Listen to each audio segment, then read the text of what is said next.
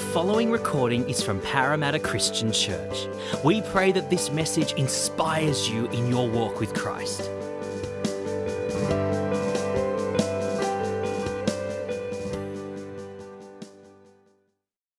All right. Well, good morning, church, again. I'm not going to. I was about to introduce myself, but there's no need for that. If you're new or you're joining us, I want to extend a warm welcome again to you. You've come at a good time. We're starting a new series, a new sermon series entitled Unboxing Jesus. And what we're going to look at is we're going to look at Jesus himself as being the greatest present or God's gift to us. And over the next sort of 4 weeks, we're going to consider how Jesus is not only the greatest or the gift we truly need, but the greatest gift that we could ever receive. And so this morning, what we're going to do is we're actually going to start by looking at what led up to that time. What led up to the first Christmas, as it were. We're looking at the preparation for the gift, what came before, how God slowly revealed the fact that the Messiah would come, which is what we celebrate at Christmas. And to kick us off, I'm going to start with this illustration, which I hope will be helpful to understand sort of what we're doing over the next few minutes. Imagine for a moment you got a present. Maybe you've actually had this experience. Maybe you've caused this experience for someone else. But think of a time where you get a present that's probably as big as this box down here. It's huge. And it's wrapped up and like, wow, that's great. So you open it up and you unwrap it. You open the box and you see there's another box inside that's wrapped. And it's a bit smaller. It's a different sort of shape. But it's a little bit smaller, so okay, you take it out, and you unwrap that, and you take it out of the box, and it's now a little package that's inside. It's one of those Australia Post padded package, and you're like, okay, well, this is very different to the big box that I opened. And it goes on and goes on. Maybe you have 5, 6, 7 rounds of that, and then with each layer that's revealed, you get a little bit of a clearer sense of what the present might be. And in much the same way, throughout the Old Testament, starting from Genesis all the way through to Malachi, God reveals piece by piece his plan to send a Messiah. What starts as something that seems a little bit unclear or a little bit mysterious becomes clearer and clearer as we read through the Old Testament. And so this morning we're going to be a little bit ambitious, and we're going to try to go through and look at the different ways that God does that throughout the Old Testament and how that enhances our joy, how it enhances our understanding and our celebration of Christmas. And so this morning what we're going to do is we're going to do 2 things, just 2. I know usually it's 3. I was telling Caitlin this yesterday, there's only 2, and she was shocked. But I assured her that it was very misleading because each of these 2 points have 3 sub-points. So there we go. There's a box in a box, even in the 7 points. This morning, the 2 main points is firstly the promise of Jesus' arrival. We're looking at how God tells and reveals his plan to send Jesus in the period that leads up to that first Christmas. And then we're looking at reasons for joy. Why is that a cause for hope? Why does that enhance our appreciation and celebration of Christmas? So the promise of Jesus' arrival and reasons for joy, and there are 3 sub-points in each. But let me pray, and then we will dive into it. Father God, we thank you for the opportunity that we have to celebrate Christmas. Thank you, Lord, for the opportunity that we get to celebrate your faithfulness this year and bring us to this Advent season at the end of 2022, Father. And I pray, Lord, as we look at what led up to the first Christmas, Lord, that you would open our hearts, that by your Spirit you would help us to see how you slowly but surely revealed your plan to send a Messiah. Lord, and I pray that as we look at that, as we look at what your word says and the different ways you did that, Lord God, that you would just beautify yourself in our hearts. Lord, that this image or this understanding of Christmas and what you came to do would be enhanced in our hearts because we understand how it was planned from long ago and how you worked out your purposes and plans. And so we praise you and give this time into your hands in Jesus' name. Amen. All right, so our first point this morning, we're looking at the promise of Jesus' arrival. And we're going to look at the ways, as I said, that God revealed his plan to send a Messiah. Remembering that Christmas is celebrating the birth of the promised Messiah, the anointed one. And so we're looking at how God revealed his plan to send that Savior into the world. And perhaps there's a couple of different things you could draw out, but we're going to look at 3 ways that God did that throughout the Old Testament. And so I'm going to suggest to you this morning that the 3 ways are firstly through hints, Secondly, through what you could call archetypes or patterns. And thirdly, through prophecies, which we're perhaps a little bit more familiar with. So hints, archetypes, and messianic prophecies. And for each one, what we're going to do is we're going to read a passage or a verse that relates to each one. But I'm also going to give you a couple of others so you can take a photo or you can go home and have a look at it again so that it can stir your heart even more. So hints, archetypes, and messianic prophecies. So the first way that God reveals his plan to send a Messiah is through various hints that are dropped throughout the pages of the Old Testament. It's almost like little clues that God gives saying that the Messiah is coming, that there is coming a time where the Savior would come, and we get a bit more information about what that means.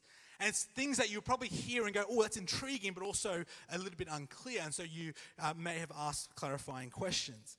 And the first one that we're going to look at, and probably one of the first in the Bible, is way back in Genesis 3. So if you have your Bibles, please open to Genesis chapter 3. We are going to be looking at verse 15. And if you're not familiar with the story, the context of what's just happened is that God's created the world. And the world's perfect. There's no strife. Adam and Eve are in perfect unity. There's no sin or brokenness or anything in the world. And then along comes the enemy who tempts Adam and Eve, and they led astray and they sin. And in doing so, sin then enters the world. And in Genesis 3, we get the account of God pronouncing a curse, or if you like, a judgment or a reprimand on Adam and Eve and creation, and also to the serpent. And listen to what it says in verse 15. He's speaking to the serpent here. He says, "And I will put enmity between you and the woman, and between your offspring and hers. He will crush your head, and you will strike his heel." Now, you might read that and go, well, okay, that's a little bit unclear. Well, what does that mean? If you're hearing in the moment, it's perhaps a bit confusing, but many commentators will say that that's the first hint at God's plan to send a Messiah, the first gospel hint, if you like, in the Old Testament. See, what it's talking about is, he talks about a seed coming of the woman, singular, a seed coming of the woman, which is ultimately points forward to Christ, that we know because we get the full picture through Scripture. And he's pointing forward to the fact that Christ would come and he would have victory over sin and Satan, victory over sin and death. And in that moment, God drops a hint. He drops a hint that he's got a plan to fix what has just happened in Genesis 2 and 3. He's got a plan to fix the brokenness that came in as a result of their disobedience. A plan to undo the damage done in the Garden of Eden. And throughout the Old Testament, we see a number of hints dropped through various points in the stories. For example, in Genesis chapter 49, we get to the scene where Jacob is pronouncing blessings onto his children. And he comes to Judah, and he says to Judah, he says that the scepter will not depart from Judah, or the ruler's staff, which, again, many commentators talk about being the symbol of kingship, being the symbol of the ruler, the monarch. And he says that it will not depart from him until he to whom it belongs shall come, and the obedience of the nations shall be his. And again, many commentators say that he's dropping a hint that there's going to come a king is coming, a king whose reign on the throne will be eternal. A descendant of Judah will be the ultimate and the eternal king. And there's a host of other examples in the Old Testament where God drops hints like that, where he says, hey, there's something coming, there's a plan, there's a hope to look forward to on the horizon. But that's a little bit unclear sometimes. So then we get to what is probably the biggest point of these three, which I'm going to call archetypes or patterns, or ways that we see a clear understanding of what God's going to do through the patterns and stories of the Old Testament. And so a couple of ways. Turn with me, if you have your Bibles, to Genesis 22. A couple of weeks ago, I think it might have been Andrew, maybe it was someone else, we looked at the story of Abraham and Isaac and God's testing of Abraham, where he says to Abraham, Abraham, I want you to sacrifice your only son, Isaac. Which is shocking because remember, at that time beforehand, God had promised that he would be the father of many nations. And Abraham had to wait a number of years and finally gets Isaac. And now God's saying, offer him as a sacrifice. And so in obedience, Abraham, he gives Isaac planks of wood to carry on his shoulder, and they go up the mountain. And this is what it says in verse 12 when Abraham was about to slay his son. He says, do not lay a hand on the boy, he said. This is God speaking. Do not do anything to him. Now I know that you fear God because you have not withheld from me your son, your only son. Abraham looked up, and there in the thicket he saw a ram caught by its horns. He went over and took the ram and sacrificed it as a burnt offering instead of his son. So Abraham called that place, the Lord will provide. You see, in this very real story, something that happened historically, there's a hint, there's a foreshadowing of something greater that God was going to do. Because in order to save the boy here, God provided an innocent ram to be the substitute for the child. But a couple of thousand years later, there was another son who would carry wood up a hill. Jesus carrying the cross up the hill of Calvary. And there was no other substitute. He was the substitute. And God was revealing in that moment his plan one day to send his son to be the substitute for us, to be the sacrificial lamb, as it were, dying in the place for you and I. And we see that pattern or that foreshadowing is present in many of the great stories of the Old Testament. We're going to go through a few very quickly. Take, for example, Noah's Ark. Genesis, I think, chapter 6, verse 9. In that story, we see that through the righteousness of one man, humanity was saved. When God's judgment came and he pronounced judgment on the people, because Noah was a righteous man and found favor in the eyes of God, him and his family were saved. Which ultimately points forward to Jesus, the ultimate righteous one, through whom, because of his righteousness, we can be saved and we can be spared the judgment of God. Or what about the Passover in Exodus 12? Where God calls his people and he says, take the blood of an innocent, unblemished lamb and cover your doorposts with it, so that when the angel of death comes, those inside your house will be spared. Again, that points forward to the ultimate innocent, unblemished Lamb of God, whose blood would be shed on a wooden cross to cover the people who are in him. Or the story of the Exodus, where we see God calling his people out of slavery, leading his people out of slavery to Pharaoh and in Egypt and into the promised land, which ultimately points forward to the work that Christ was going to do in leading us out of slavery to sin and death into the promised land of eternal life. Or David and Goliath, where we see the shepherd boy, David, kill this giant with one swing of his sling, giving us a foreshadowing of what Jesus was going to do. Jesus was going to do, the ultimate shepherd, slaying the giant of sin and death with one sacrifice on the cross. Or lastly, there's plenty more, but lastly, the book of Esther. We see the story of Esther, where we see Esther, who was faithful to God, and she stood in the gap for her people at the risk of her life, pointing forward to Jesus, the ultimate faithful one, who stood in the gap for his people at the cost of his life. That's what God does again and again and again through the very real stories of the Old Testament. He gives us more and more information about what this Messiah was going to do. The Messiah whose birth we celebrate at Christmas. Church, we see how amazing that is. That God revealed more and more about his plans through the very real stories of the Old Testament. And if that wasn't enough, then we get to the third one, messianic prophecies. If hints were the big box and the archetypes were the small box, now we're into the packaging, because these are a little bit more direct. These are ones that we're more familiar with. We've looked at a couple. We looked at one last night at carols as well, and we're going to focus on a few that are particularly related to Christmas, although there's plenty relating to Jesus' life in general. Turn with me to Isaiah chapter 7, verse 14. This is what Isaiah says. He says, therefore the Lord himself will give you a sign. The virgin will conceive and give birth to a son and will call him Emmanuel. That's incredible stuff. The virgin was going to give birth. This is a long way before Jesus was actually born. And God is saying, hey, here's a little bit more specifics for you. The virgin is going to give birth. And you're going to call him Emmanuel, which means God with us. What an incredible prophecy that is. Or the one we looked at yesterday in Isaiah 9 verse 6, where it says that Jesus will be born as a child. And he will be called the Wonderful Counselor, the Mighty God, Everlasting Father, Prince of Peace. Or in Micah chapter 5 verse 2, where we're told that out of this little town called Bethlehem, the Messiah would be found. That's our first point this morning. God revealed his plan and pointed to his plan to send the Messiah, the Savior, into the world long before the first Christmas. The first Christmas wasn't something out of the blue. It was part of God's plan that was revealed from long ago. And he did that through hints, through archetypes or patterns, and through direct prophecies. But it begs the question then, what's the relevance for us?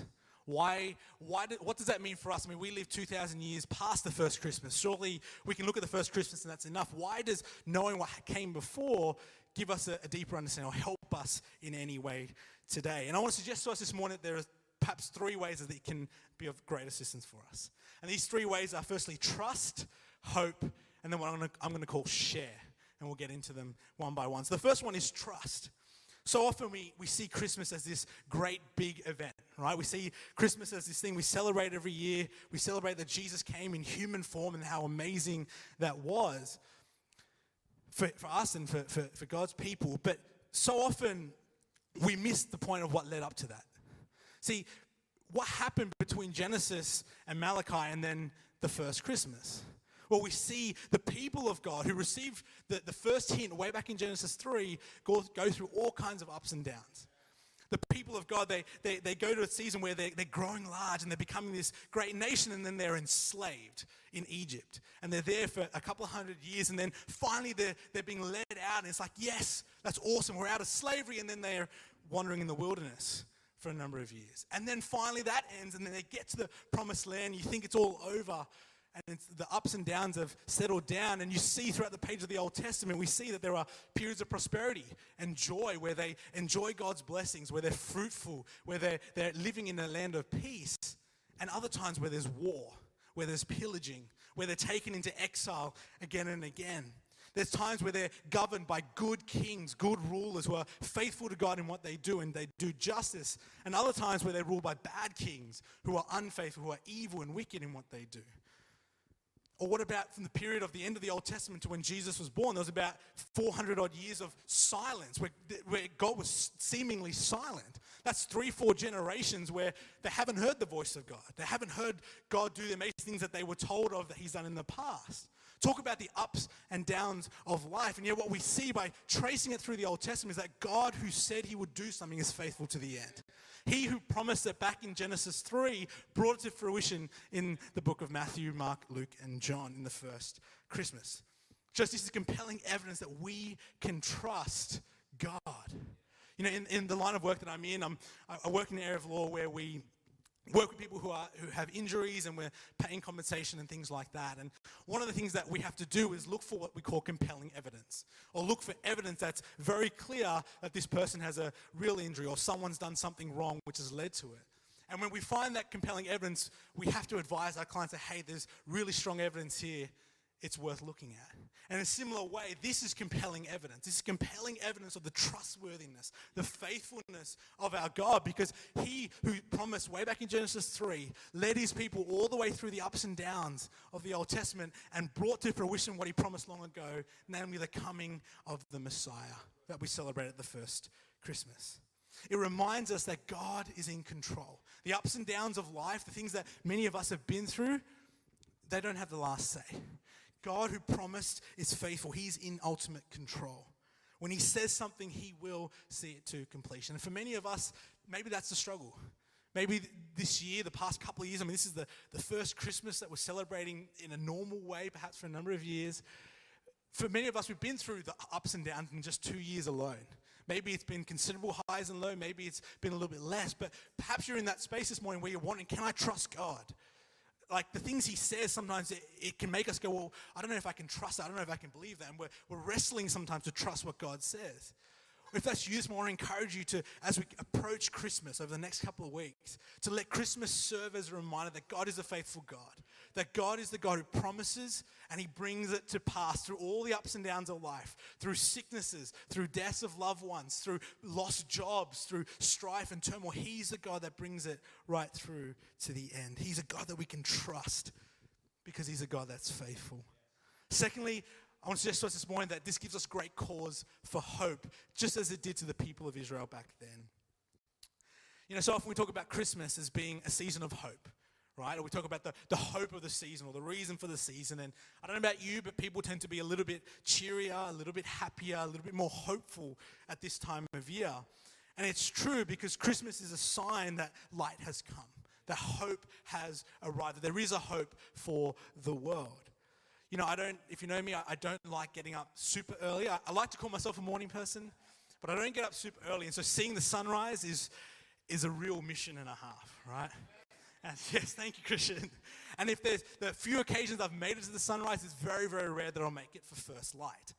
But on the rare occasions I've made it for first light, usually because I've been there the whole night, It's such an amazing sight. You look out usually over the ocean, it's pitch black, it's dark, and then over time, slowly but surely, the light comes up.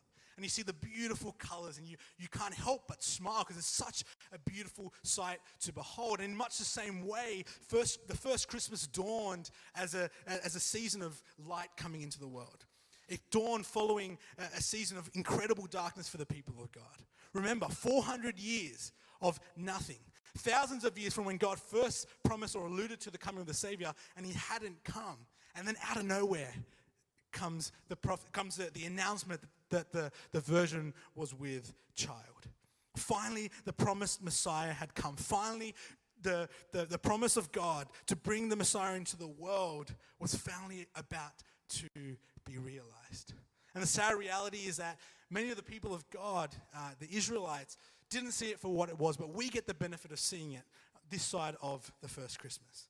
We get to see the beauty of that event because we see God coming in human form, born in a manger, raised by human earthly parents. We see the fact that the first Christmas led ultimately to Easter, where he would complete his work as the Messiah, as it were, to die on the cross as our sacrifice, or as our substitute, to pay the price for our sins. We get to see the fullness of the ministry of Christ, and so we know that Christmas is a celebration of that start. Christmas is a celebration that, hey, the hope of the gospel, the hope that we have now eternal life is true and real because Christ came. Because of that first Christmas, which led to that Easter, we can have hope. And again, for many of us, maybe you're in a season where it's been really dark, where you haven't heard from God, or you're really struggling with your faith. Again, let Christmas be a reassurance that hope is here, that light has come. Because Christ, when he came to be your sacrifice. And he welcomed you into his arms as a result. So that's our second one. We have God is a God that we can trust.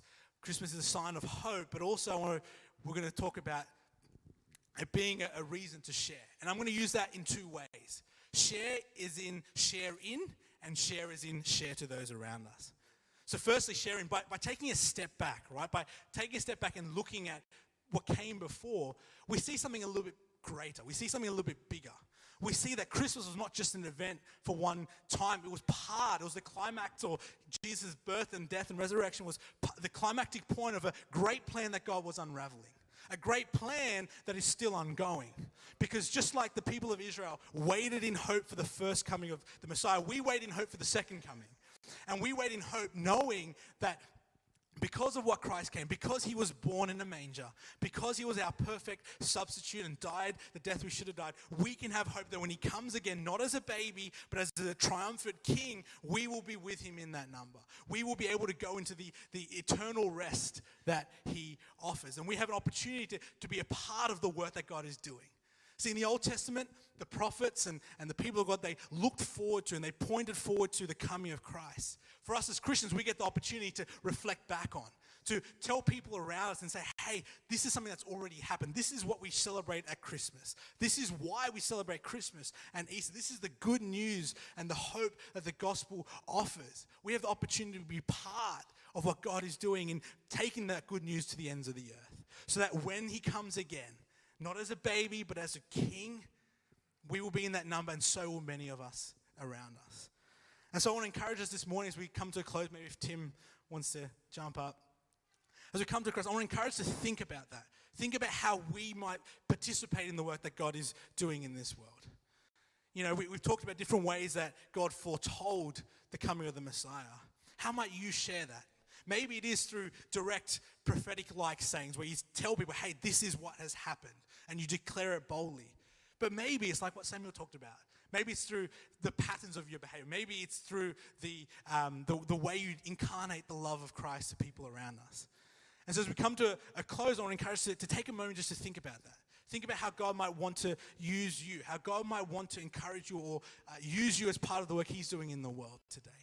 And particularly at this season of Christmas where many people are hopeful, they're cheery, but they don't really know why.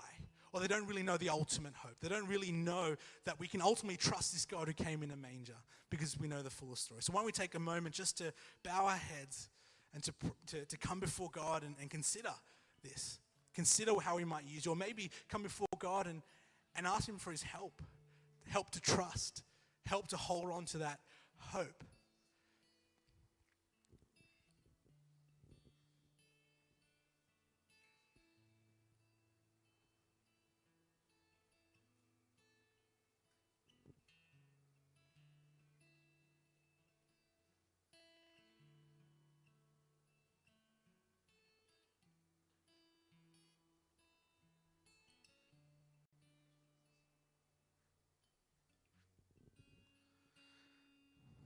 Father God, Lord, we thank you for Christmas.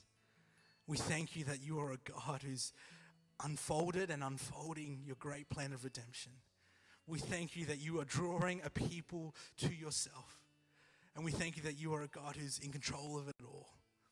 Father, we want to ask, Lord, that in this season of Advent, that you would help us to remember and to be reassured in the trust that we can have in you. To know that, Lord, you are a God who sees things through to the end. You are the God who promises and brings it to fruition. And Christmas is one of the ultimate examples of that. Father, we pray for anyone here who's needing extra hope, who's maybe feels like they've been in a season of darkness, who feels as though perhaps life has been really chaotic at the moment, or a bit of a roller coaster, up and down, just like the people of Israel. Father, we ask that by your Spirit that the light of hope will burst into their hearts. Lord, that as we celebrate Christmas, we think more over the next couple of weeks on you as the greatest gift we could ever receive. I pray that that hope, that joy will just burst forth in our hearts.